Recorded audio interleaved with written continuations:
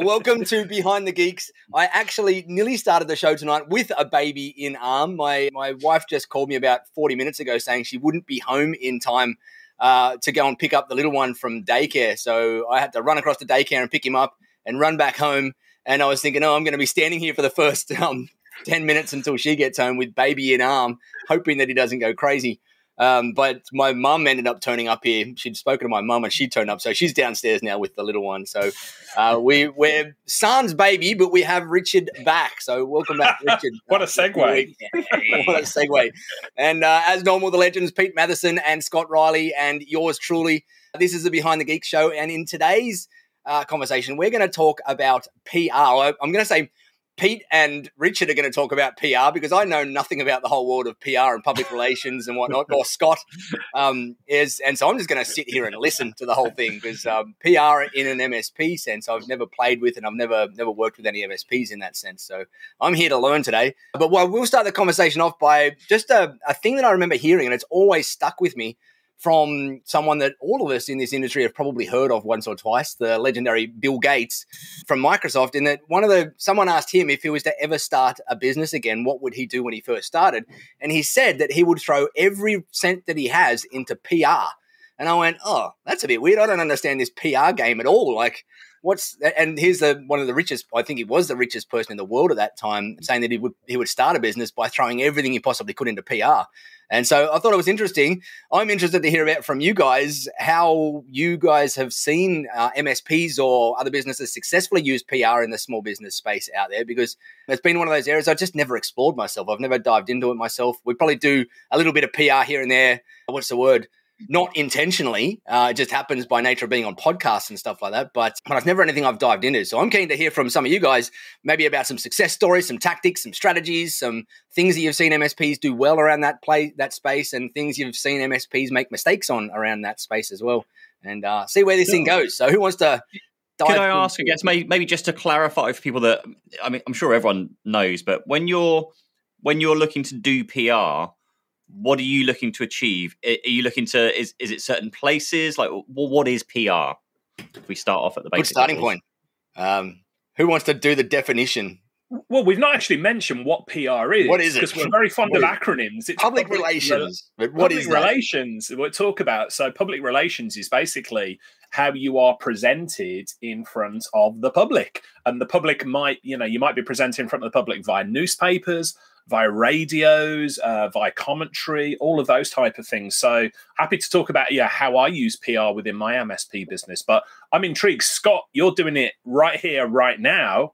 And everybody knows who Scott Riley is. You're like one of Microsoft's favorite partners in the UK. So how did you get to that stage? Bribery. So we're doing a few different things right now, which I guess all kind of amount to PR.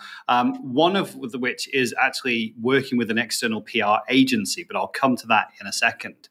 I guess we're doing a huge amount of just general outreach, and that is, for me, because we're a 2-year-old business, was just like no one's heard of us, no one knows the brand. How do we get out in front of people?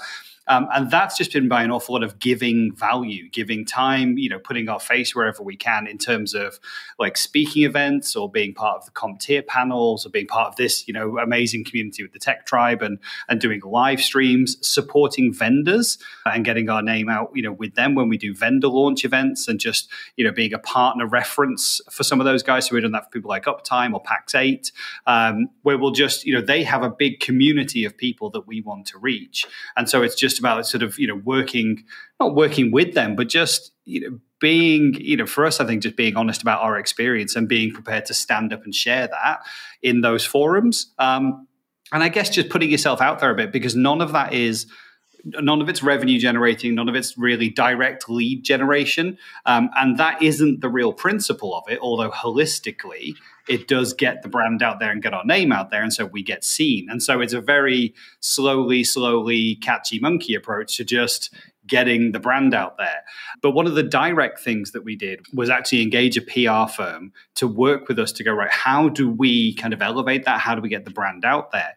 And the reason I did that was that I got sick and tired of seeing my good friend Phil Story, who runs an agency called Glow. And they have a WordPress management toolkit, which is amazing. Like for agencies, if you look after multiple client sites, he has a whole toolkit, an app that they built. And I just got sick to death of seeing Phil Story on LinkedIn and featured in BBC News and featured in this paper and featured in this local press. And I was like, how are you doing this? And he's like, no, it's just us. I'm like, no. How's this happening?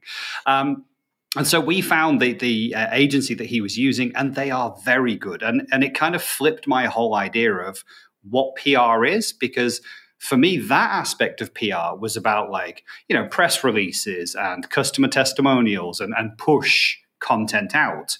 And when we met with the PR firm, they kind of turned that whole thing on its head, and they were like, no.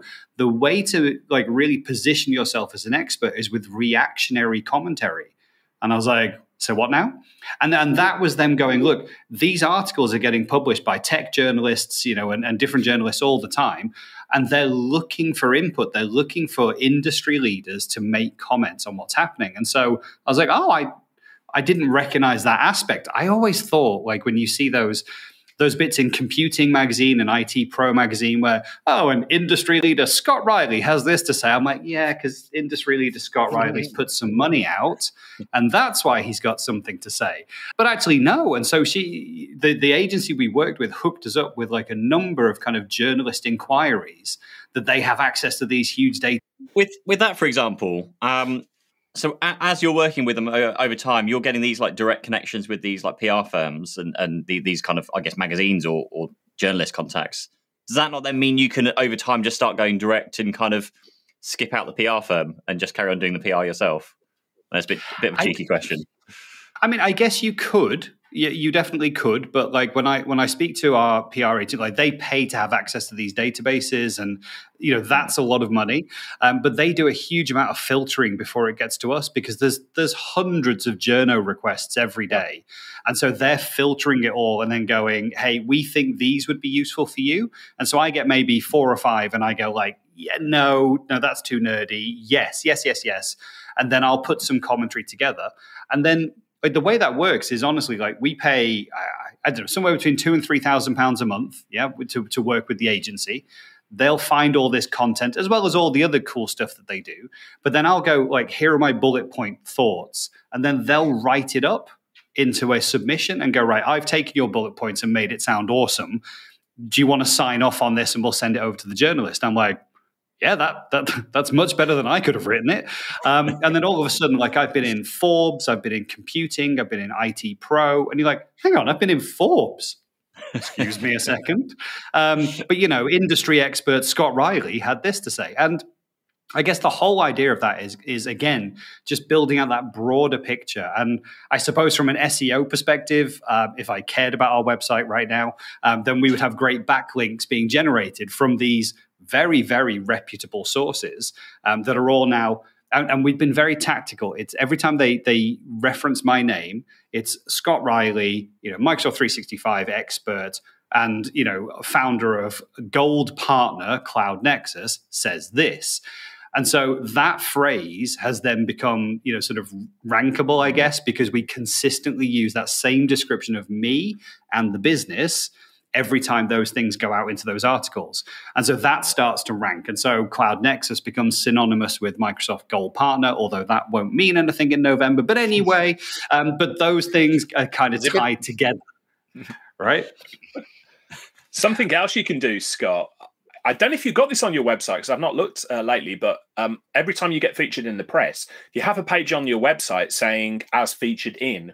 So we've been to, certain experts' websites, and they've got the BBC logo, the CNN logo, Tech Tribe logo, and all of these other things in there. But we always did that. So, it's a lot easier nowadays. Back when I was doing the press for the MSP, it was once a piece of content was out there, it was ephemeral, it was disappeared, like the radio interview or a press piece or whatever. Now everything is online. So something else that we still do to this day is have a page saying Richard has been featured in, and we link to that content. So it's really powerful, though, if somebody's looking to book you as, as a speaker or speak to you as an expert. Radio producers, for instance, they look at your website and like, where has this guy been featured? Oh, yeah, they've been featured. This guy or girl's been featured all of these other places. We're going to get them in to talk about that. So PR becomes like a rolling stone from that perspective. So I don't know if you got that on your website, Scott. We're just building it out now. So the website's been a bane of my existence for 2 years, but also like a bit like Nigel, I've been looking at the stats and going, nobody comes here. So it's kind of been at the back of the queue. But since we started doing the PR activities, we were like, well, now we're building these backlinks. We really need to make the landing page sharper and faster. And so we put a huge amount of effort now into making like the load speeds and the Google Analytics load speeds down to like 100%, on mobile and on desktop. So and then we broke it all this week, in fact, while we made some content changes. But we're back on that drive now of just like optimizing the crap out of it so that it's really fast. And we've gone really simple messaging. It's, we've almost story branded it. It's like one big message, 3 things you should know. Another big message, and maybe a couple of other things. But at every opportunity, it's why don't you give us a call? Why don't you get in touch? Look, we don't have any salespeople. Do you want to speak to a consultant? And we're just constantly kind of pushing the calls to action, which is something we never had on the previous website. And we know since making that change, we've already had at least one direct lead from the webpage. And we're like, cool, that's never happened before. Someone's been on the page, clicked call, and booked a Calendly call with me. Throw up some as seen on logos on the top of just under the top of the fold, and see if that increases your conversion rates. It typically does. No, you've seen nearly every marketer out there on any sales page in the world. The second line underneath the big headline is as seen on or as featured in, as Richard said, or whatever it happens to be on them. And it's just a little bit of social proof. Just in terms of like pricing, then, because like 2 to 3K a month is quite a pricey thing to pay out for like an external marketing agency. We did it for a tenth of that, I should say. Sorry to interrupt, Pete. That was going to be my question to Richard. Yeah. I get the impression you've been doing it a lot longer and perhaps are doing some of it internally as well. So be interested to see what your take on kind of PR and how you've done with it, over time. Yeah, so it's all about relationships, which is why Scott is so good at it. Scott is a relationships guy, as we all are here, I would say, that whole go-giver attitude. When it came down to it, what we actually did, Pete, we hired a retired local journalist. So my MSP was based in the Birmingham, England area. And so the local press there was the Birmingham Post, the Birmingham Mail. Our competitors got sick to death of seeing Mrs. Tubbs' baby boy's face in all of the local press, to the point where they would say to us, like, similar to Scott, they would be like, how on earth are you always there? How on earth are you always in the newspaper? How on earth are you always the tech expert that they go to for quotes and things? I can tell you the secret is we built relationships with the editors. We built relationship with the journalists. And part of that was, we hired a former journalist to facilitate those introductions in the first instance as well. But we still do it to this day. For instance, I've got a list on Twitter of UK and US tech journalists. And I can tell you now, it's an open secret. I maintain relationships with them. If they are asking for help on Twitter or whatever, I will reply back and I will either give them the answer they're looking for or point them in the right direction of somebody who can answer that. So it all comes down to relationships. And exactly the same, Scott, you were saying about PR is the vendor hookup as well, the vendor connections there. It's exactly the same. If you make yourself valuable to the vendor's going to come back and feature you in like testimonials, in case studies, in PR opportunities, all of these type of things. So it really does come down to the relationship. In answer to your question, Pete, Scott is paying really good money there and getting the results from it. The local journalist that we hired only cost us like £200-300 a month because, he was retired and he was just doing it for, to keep his hand in the industry. But we got an incredible amount of value, not only from the relationships that he brought, but secondly, and I think this is super important because there's going to be lots of people watching this going, what have I got to talk about? Why on earth would the press want to speak to me? And I thought that when I ran an MSP, and yet Derek, our PR guy, would phone us every month and go, okay, Rick, what's going on? Well, not a lot really, mate. And he'd go, Are you traveling anywhere? Well, yeah, we're going to America for a Microsoft a Microsoft conference. And he'd go, really? And then like a day later, there'd be an article in the local press. Birmingham IT expert travels to the US to share his knowledge, stuff like that. So Derek would phone us every month and ask what's going on. And we thought it was inconsequential to us, but the local press love this type of stuff. And so he was really there to get the creative juices flowing and to look for the idea. So working with an external person, as we so often say on the show, if you can outsource it and you can surround yourself with people who are world-class experts in what they do, go ahead and do it. It's money well spent. So how do you define what a successful kind of PR campaign strategy is? Because from what Scott was saying earlier, this is a very long burner. It's not like an instant, you appear in the BBC News and you get a ton of customers, nothing along those lines.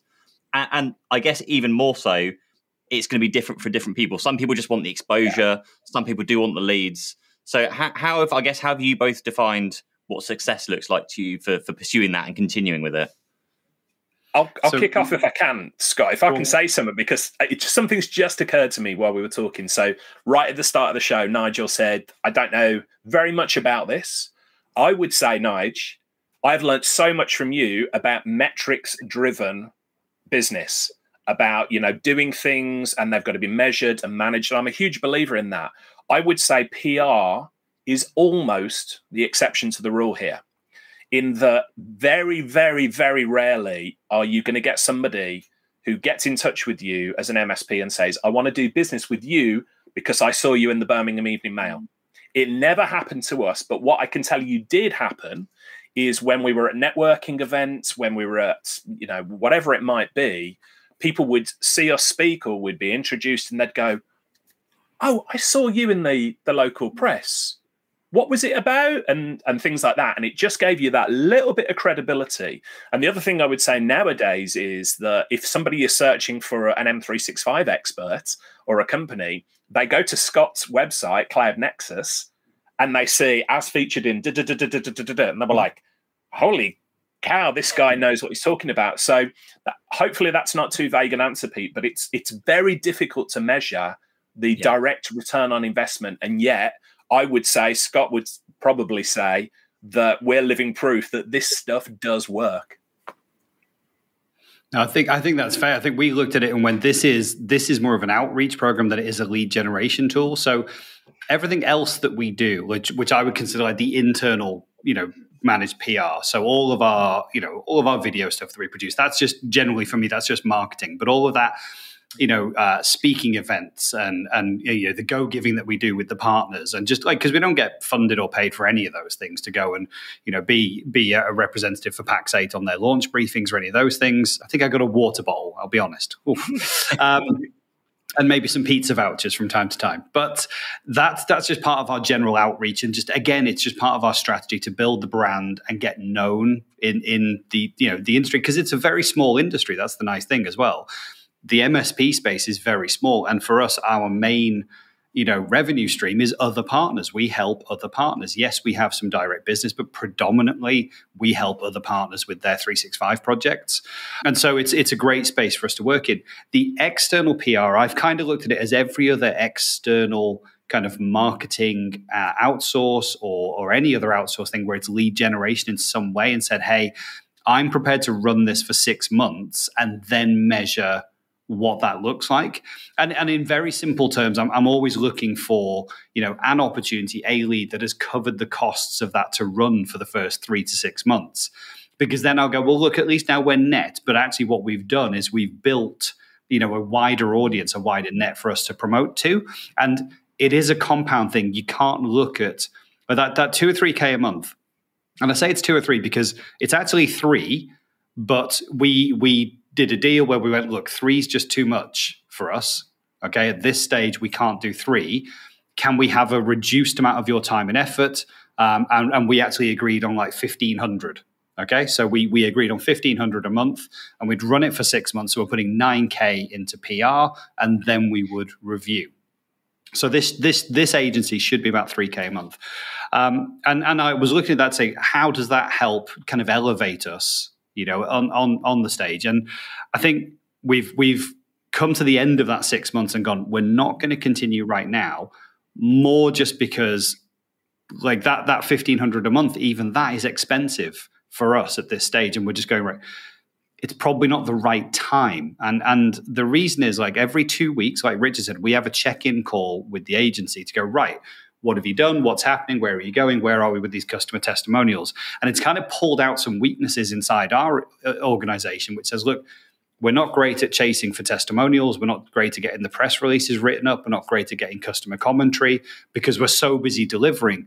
But also, we do an awful lot of delivery for partners. And so those aren't case study worthy and those aren't, press release worthy because we can't do that because it's the partner. So we've seen like a weakness in maybe our approach to using PR in that way. So the reactive commentary is really great. Like that's really strong and it gets our name and brand out there and it builds the SEO. But I don't think that it's a great lead generation tool for us. And so I'm at that decision point right now of going, I don't know if we're going to continue with this today because financially there's probably other places that we can put that cash. Or to be honest, we need to keep that cash right now in the business while we go through the next phase. And then I think as we've matured, we'll come back to external PR. But what we won't do is cut back on all of this giving that we do and the events and talks and panel discussions and all of that stuff, because I think that is direct lead generation for us. Would like an alternative, particularly for an MSP, like a local MSP, perhaps geared towards Richard, because I know he's done a lot of it, would it be better to spend your time and effort doing public speaking gigs locally? Because that's when you're networking with potentially your clients. That's a great question.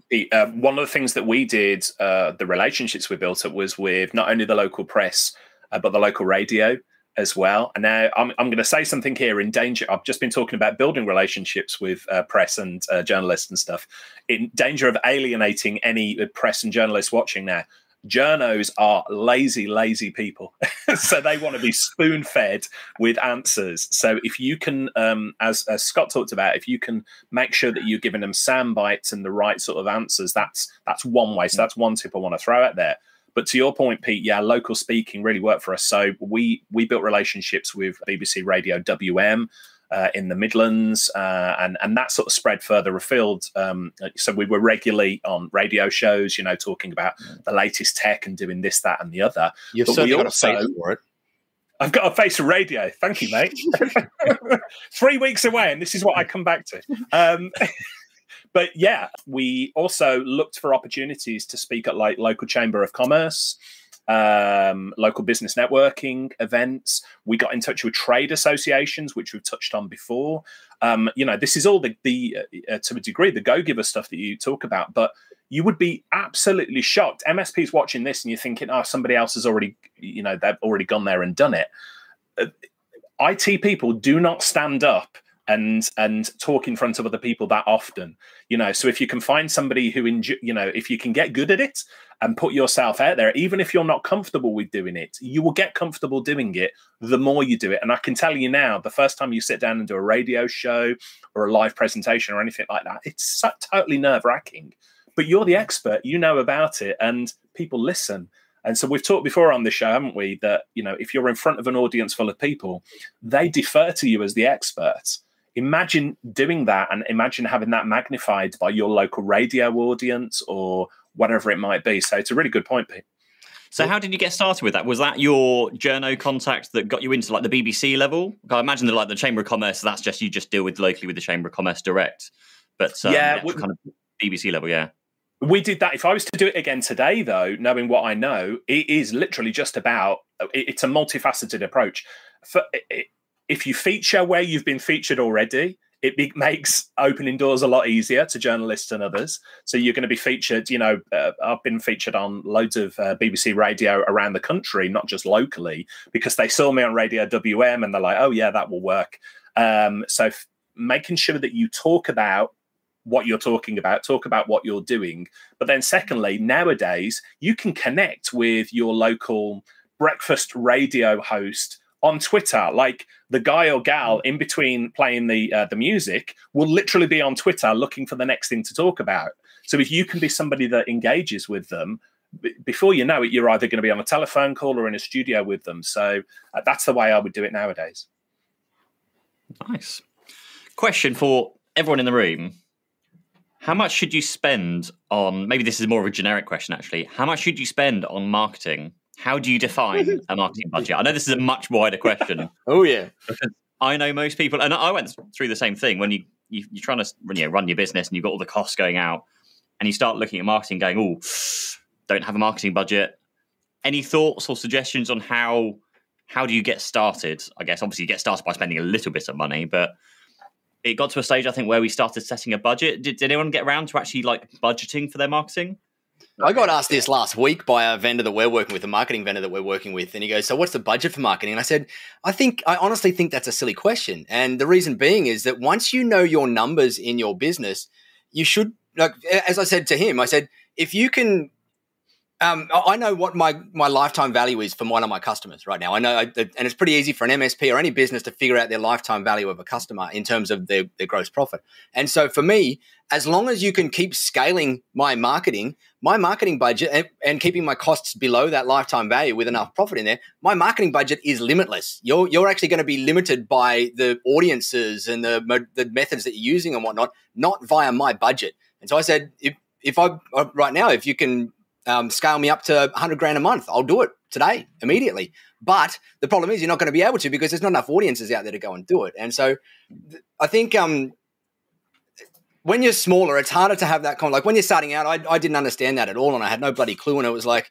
what should I put on my what do you call it? My budget here for my marketing expenses. And I go, I'll just put on $200 a month because that's all I can expect.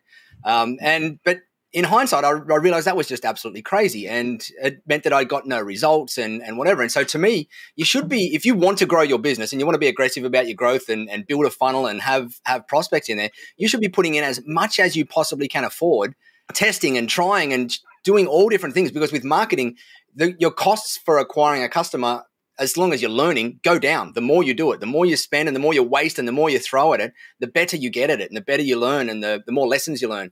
And so as you're starting out, I should have, like when I was starting out, I should have just thrown every cent that I had at it instead of caring about a $200 a month budget or whatever it was. And then as I got better at understanding my metrics, like my customer acquisition cost and my lifetime value cost, then I just talk to my marketing people and tell them that you're going to scale as far as you can scale your audiences out there, not as far as my budget goes, especially if you're able to, and it's different in an MSP, but in our world, we talk about clearing our ad spend in the first month or 2 or 3. And that means that we earn our marketing dollars back within a month or 2 or 3. And that means that we don't have to have, like, we're not using capital that's being tied up for 3, 6, 12 months out there in the marketplace. So I think it's kind of a loaded, or it's not a loaded question, but I think the question in people's minds, I want to encourage you to flip it a little bit and just think more about your other marketing metrics and what they are and try and understand them and learn them. We've got a course inside the Tech Tribe that teaches you them, but think more about your lifetime value, your customer acquisition cost, start to get a feel for them and let that drive how much you spend in marketing, not just an arbitrary number that you come up with. And that's the end of my rant on that one.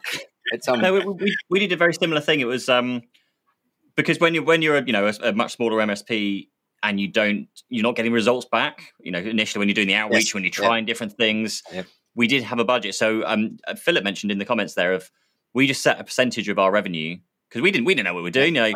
Budget for marketing, something like that. No idea. So we just kind of went, oh, hey, let's start off at 1% of our revenue. Right. Then it's 2%, then it's 5%, and you grow it over time.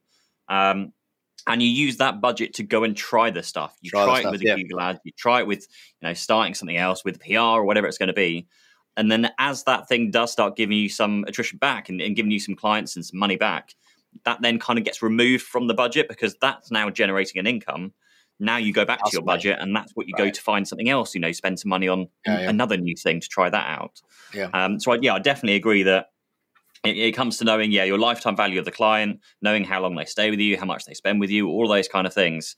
And then knowing how much are you willing to spend to get that one customer and knowing that figure. And I think that percentage. Nigel, what's that course called in the tribe that you put together? The Marketing Foundations workshop, funnily enough. The Marketing Foundation, because Scott, you and I went through it recently, didn't we? And I don't know about you, but genuinely, I've been doing this for so many years and I still learnt stuff from going through that course that Nigel did. So, any tribers watching this, go and seek out that course. It's awesome. One of the things I will say that I've observed across the hundreds or nearly thousands of MSPs that I've worked with is that there's some patterns to, and Pete, you just mentioned it, and Philip mentioned it in the comments around what percentage of your revenue should you be spending in marketing. And what I'm seeing and this is, I don't have exact quantitative metrics in there. This is more what I'm just seeing kind of at a general level, but I'm seeing MSPs that are spending up to 14 to 15% of their revenue on their marketing out there. And they're the ones that are growing really fast. They're kind of aggressive in their marketing. They're having funnels that are filling up with leads left, right, and center. And they're spending like 14 to 15%. When you look at your revenue, that's a significant amount of money. If you're doing $1 million a year, that's $150,000 a year that you're spending in marketing. But that's going to give you some pretty aggressive growth in there. But as you said, Pete, and I was in the same situation as well, as I started out with like 0.02%. But when I started out at 0.02%, I saw 0.0002% of results out there. Like I had crappy results in it. And it wasn't until I started really putting money in. And so I want to encourage anybody out there, if you are looking at marketing and you don't know any of those other numbers yet, like your LTVs and CACs and LTR, like all of that stuff, look at it as Philip said, like a percentage of your revenue, and just start with that metric. But don't start it at like 0.5% or 1% or whatever. Put some money into it. If you really want to grow, put some money into it and put a decent percent into it, because it's going to give you those lessons, and those lessons are they're worth their weight in gold. And you might not get results in the first early stages, but like when I first started out in the Tech Tribe, we had to go and throw, I think we started off with like $30,000 worth of marketing before we started seeing results. But all of that, I looked back on it and went, that was pretty hard spending that, but it gave us so much gold and so many lessons about what wasn't working, so that we knew what to do to make it work. And that's it might be hard to bite off when you're a small business and you got not much there, but really, if you're going to spend dollars on paid marketing, you've got to learn the lessons in there. And the lessons become like it's the best business workshop that you'll go through is spending money on marketing out there and seeing what works and what doesn't out there. I couldn't agree more. Okay, Scott. I was going to say, we really experimented in year one. We were very bullish around marketing spend because, like, for me, we were never going to hire salespeople. And that's still a mantra that I hold now. Like, we're 2.5 years in, and I don't want salespeople. I want to build connections with people who are interested in our services. And the first person that they speak to is someone who can either deliver or fully understand and fully explain how we're able to resolve that situation. I have nothing against salespeople. It's just not. It's not for my business right at this stage. Maybe at a later stage, but right now it isn't. And so my whole approach is it has to be around marketing, and that was all of the things that we did around video and social and all those things. But also we experimented, right? We threw money at things to see what would stick, and we gave things a 3 or a 6 month runway and see if it turned into leads. And one of the most painful experiments we had was we connected with an MSP specialist marketing agency who had, generated leads and had graphs and diagrams and customer testimonials and all kinds of stuff of how they were using Facebook to generate leads for businesses. And I was like, look, Facebook isn't our stomping ground. It's just not where I expect to find people. And their whole shtick was, look, if you go on LinkedIn, everyone's kind of competing for space. If you catch them on Facebook, you're going to catch those people in your target market when they're not necessarily thinking about work, but just kind of pop into their feed. Hey, couldn't we just solve this problem? So I was like, okay, we put £20,000 into it. And we came out the back of it with 0 leads, and with ad copy that I'm going to argue 0 leads. They're going to argue they generated leads, and I'm going to tell you that they were all crap. Right. But they would generate ad copy that was so off-brand for us, and I'd be like, no, this isn't us. This isn't how we talk to people. This isn't the kind of spammy article I want with our name next to it. And they're like, no, but this gets results. And they're like, 11 Android apps you should remove today. And I'm like, but we don't do Android or phones. Yeah, but we're just doing. And I was like, man, okay. So like we learned some really hard lessons out of that. And I'm not just saying because of the cash, but actually we put a chunk of the budget aside. And I would say we're about 10% of revenue is our marketing budget right now, our external marketing budget, not the stuff we do internally. And we learned so much just around like tone of voice, our values, how we want to be seen, who we should partner with, that is then going to represent us into the wider market. And it's learning those lessons and being bitten in the bum by those things that I think help. And I'd be happy to share some of those painful lessons if people have questions. But I just think you have to do your diligence. You have to do your research. You have to get real references. Don't just take the vendor's word for it or the partner's word for it. We've worked with a number of external agencies who seem to have great stuff on their website and great stats to show you. And then when you get working with them, you're like, this isn't going to work. And it's expensive, right? I can genuinely say that the PR firm that we worked with has been fabulous. Okay. And they really took the time to understand our business. And one of the first things they did was came back and said, we understand your business is this. These are your target markets. This is where you should be heading. This is what we've seen is happening in the industry. And I'm like, cool, I've actually learned something from this session that I didn't know. And they broke down, sort of market dominance of Microsoft versus Google. And I was like, oh, wow, I didn't even know this stuff. And that showed me that we were then working with someone who did want to take the time to understand our business and how we were going to work together. And I would just genuinely encourage you, if you're going to work with an outsourced partner, tone of voice is important, references are important, and then track what those leads are and how they're coming back and how that spend is over 3 and 6 months. But put a timeline on it. I would say you can't get anything in less than 3 months. If I'm really honest, you won't see traction in less than 3 months. So don't just get to 3 months and go, well, this was a waste of money. Look at it, see how it's growing, see how it's developing. Is it getting the brand out there? It might not have turned leads around yet, but these things are slow burns. They're 6 months is my kind of minimum view on those.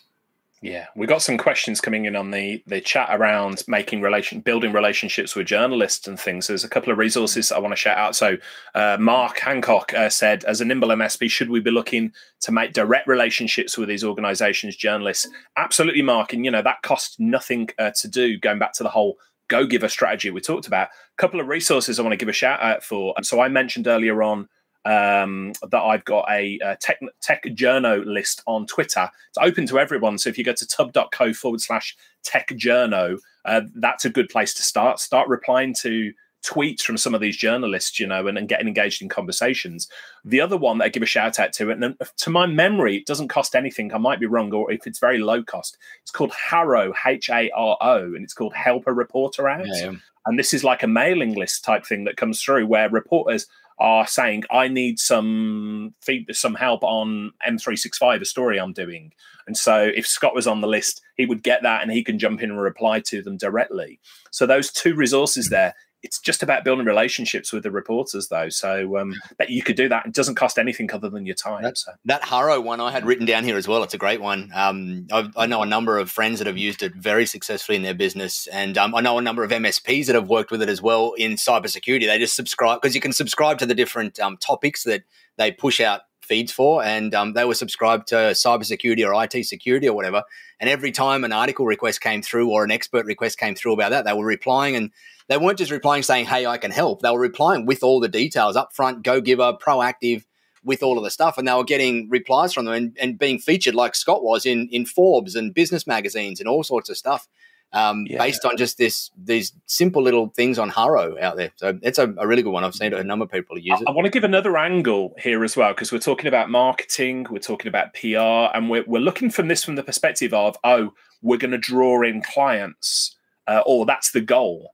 But just remember as well, one of the biggest challenges that MSPs, tech companies as a whole have is finding good talent, finding good employees. So don't underestimate, if you are getting good local press, how much that can put you in front of potential employees. So I can see in the chat, Kerry says, I like the idea of providing expert advice to local voices, but we may already be past that point where it would be to our benefit. Kerry, I would advise, go and take a look. There's a UK distributor called Geocom. They're based in Hull, near the northeast of England. They do, in my mind, the best example of local PR. So, they find very little difficulty hiring members of staff locally because they're super well known. They've got a real good PR machine. They're featured in the local Hull press all the time. So whilst it's not going to affect us as MSPs, we're unlikely to be reading like the Hull Observer or something and say we're going to work with them. When it comes to employees, it's a big draw to realize that the company that you're thinking about is featured in the local press as a great employer, doing big things, winning awards and stuff like that. So I wanted to throw that out there because it's not just clients that you're going to attract through PR. It could be potential employees as well.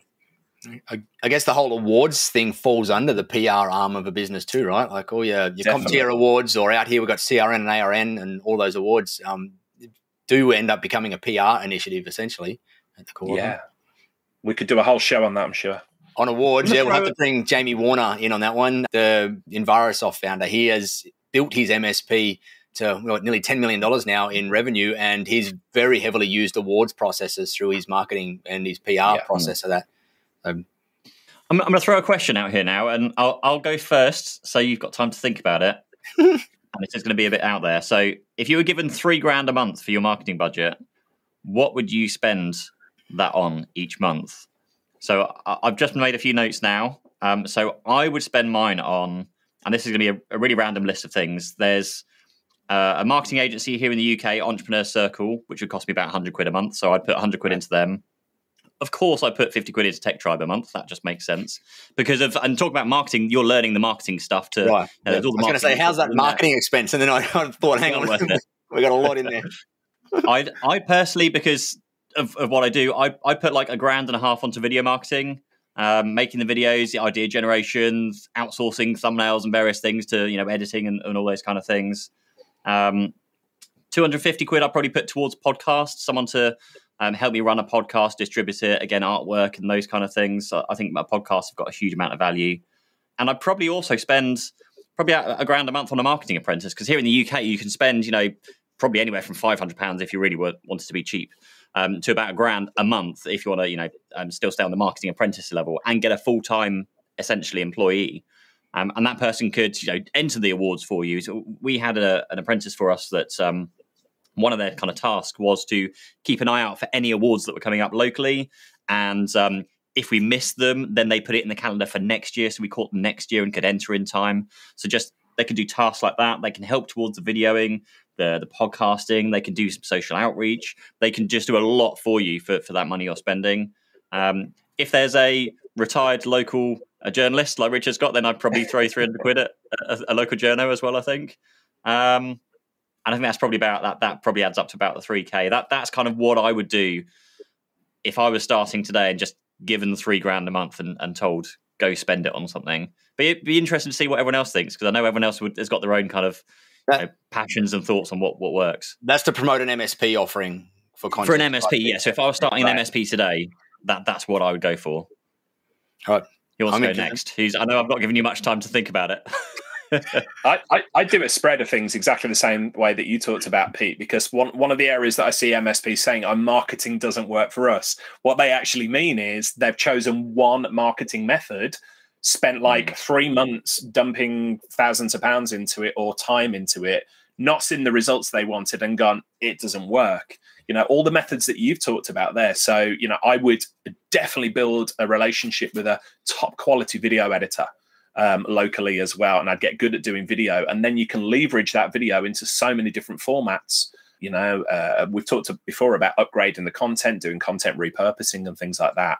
I think video would be the number one method for me, but it can't be used in isolation, because much as we love video, there's tens of thousands of MSPs not watching us right now because video's not their jazz. They're off reading Carl Palachuk's books, or they're reading my blog, or listening to Scott's podcast or whatever. So you've got to put content out in the methods, in the formats that people want to hear, read, or watch it. So I would probably use that budget to work with different. I would have a copywriter in there.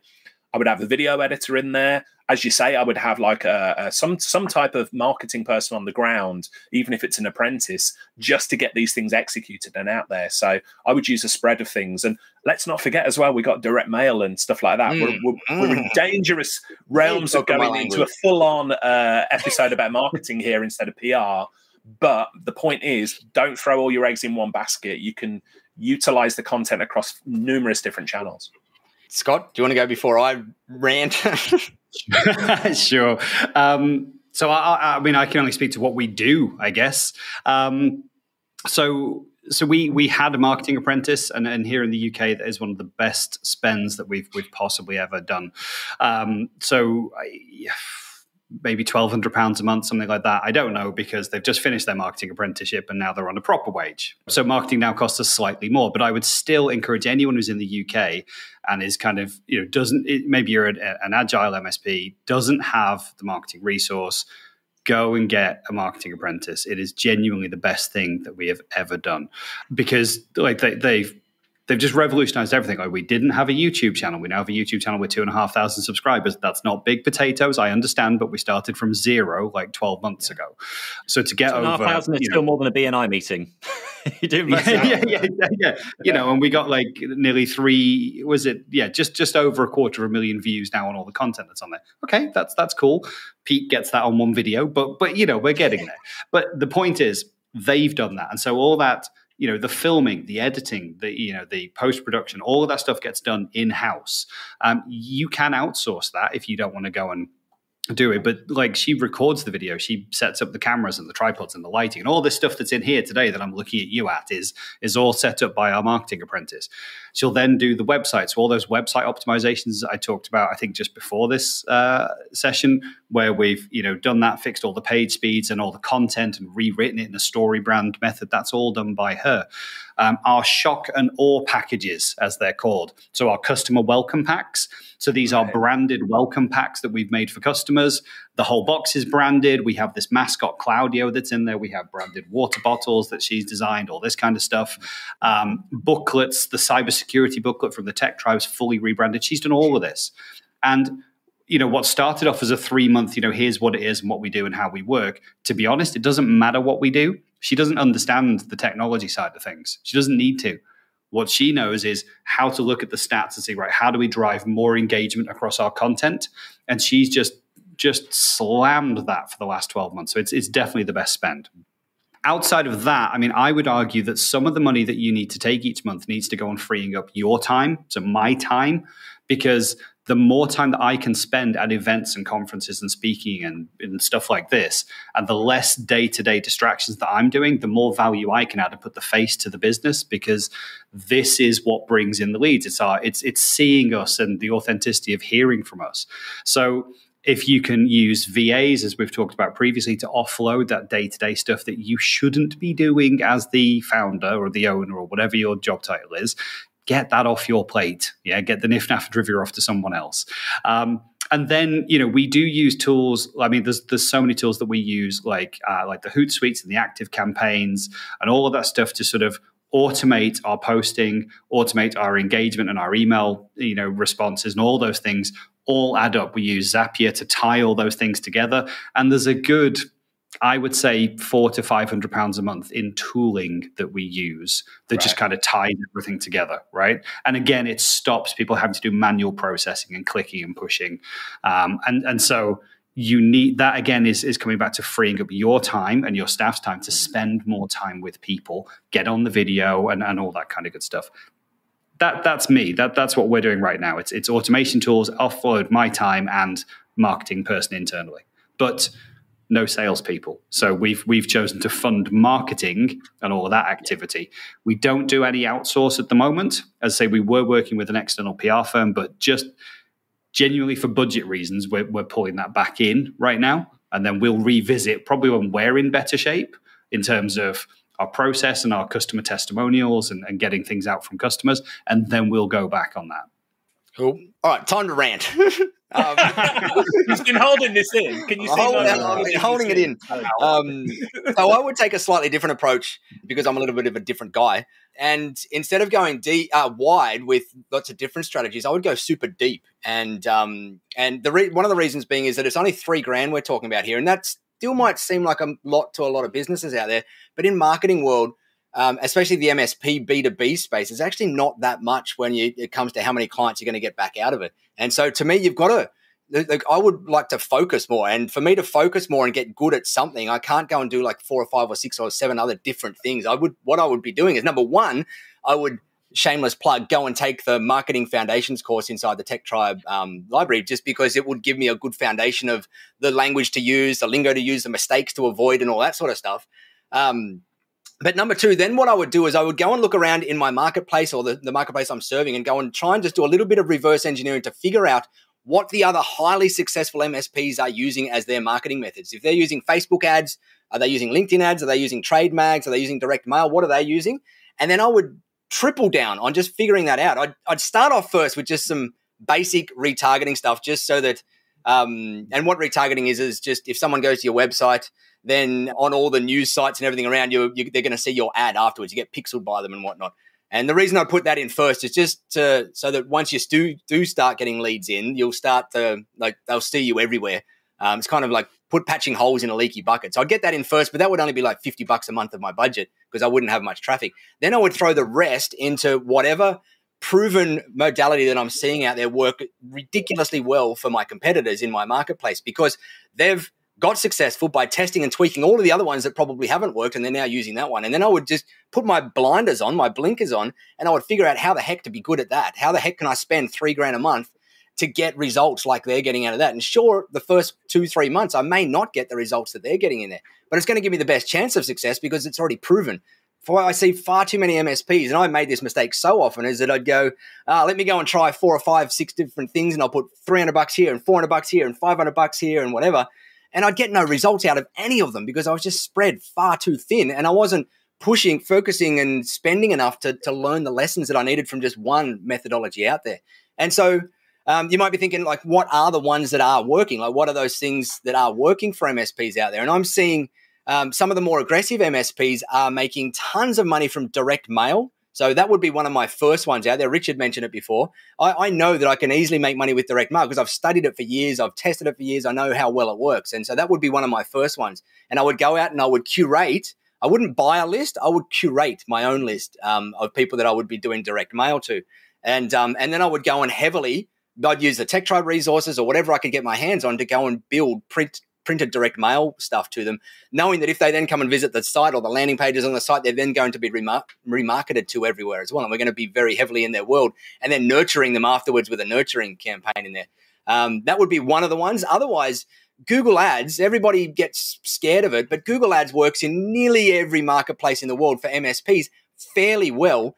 It just takes time. It's one of those things you can't throw $500 at it and expect it to work. You've got to throw $3,000 at it for 3 months in a row, and you will get results out of it if you, as long as you follow you don't make some of the crazy mistakes that some people make out there. But you will get results because when you're doing Google Ads advertising out there, you're finding people with intent, and when you're finding people with buying intent, it is so much bloody easier to close them than having to nurture them for 6 months because you found them via a cold ad or whatever it happens to be.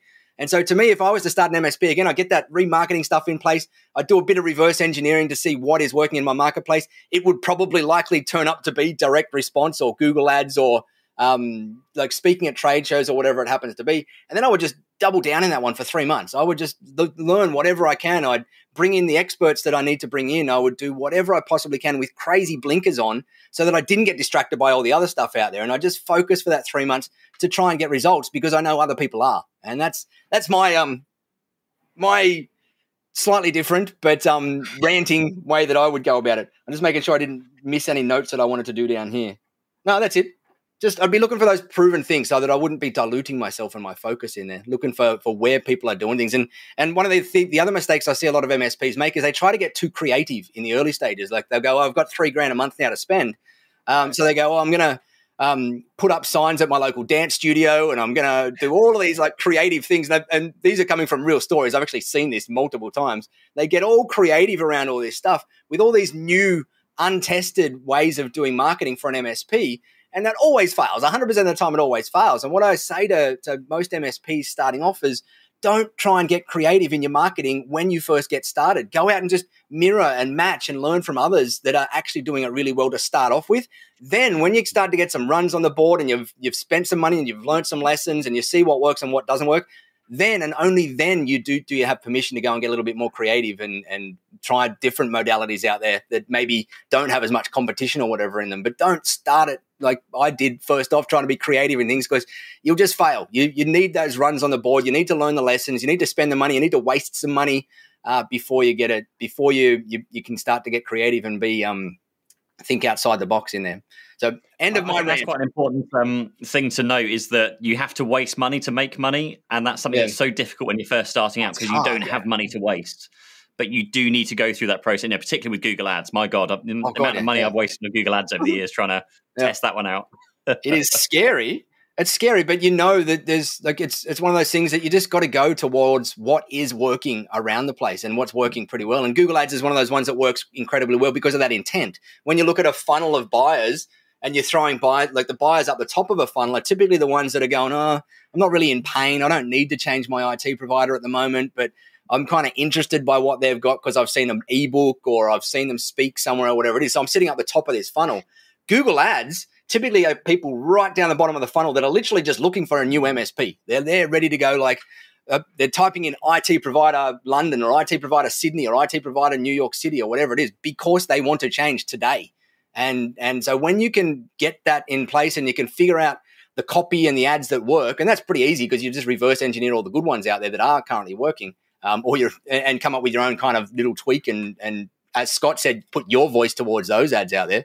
But once you can go and figure all that out, it can be incredibly you can get clients, and a lot of the successful MSPs out there using Google Ads get their clients for $300, $400, $500 per hot lead, and close clients for $1,000 or $2,000 pretty regularly, day in, day out. And I know most MSPs would be more than happy to buy a client for $1,000. You're going to typically make it back in the first month, 2 or 3, right? And then the rest is profit from then onwards. So it does work. As Pete said, it can be incredibly bloody scary, but it's one of those ones that works. And so you've just got to push through sometimes the ones that work and keep pushing and learning, and then hopefully push through to the other side and start to see the results. I think the future of marketing is in confectionery, in donuts, and I have been doing massive amounts of market research into this recently. I'll reveal my results in another 6 months when I've gone through every flavour. I was just eating a chocolate live on air, so I'm with you on that one. And with that said, time to wrap up. On that bombshell. Right, well, that's it. Pete, you can do the wrap up. You're the wrap up, man. I'm finished with my rant.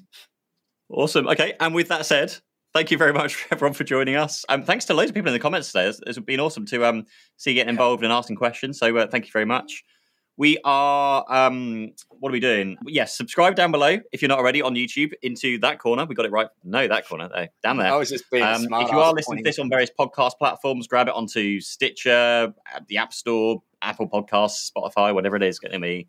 And grab the links down below. There's some links down below for Tech Tribe and all of our other various collective things that we want to shill. So go and have a look at all of those things.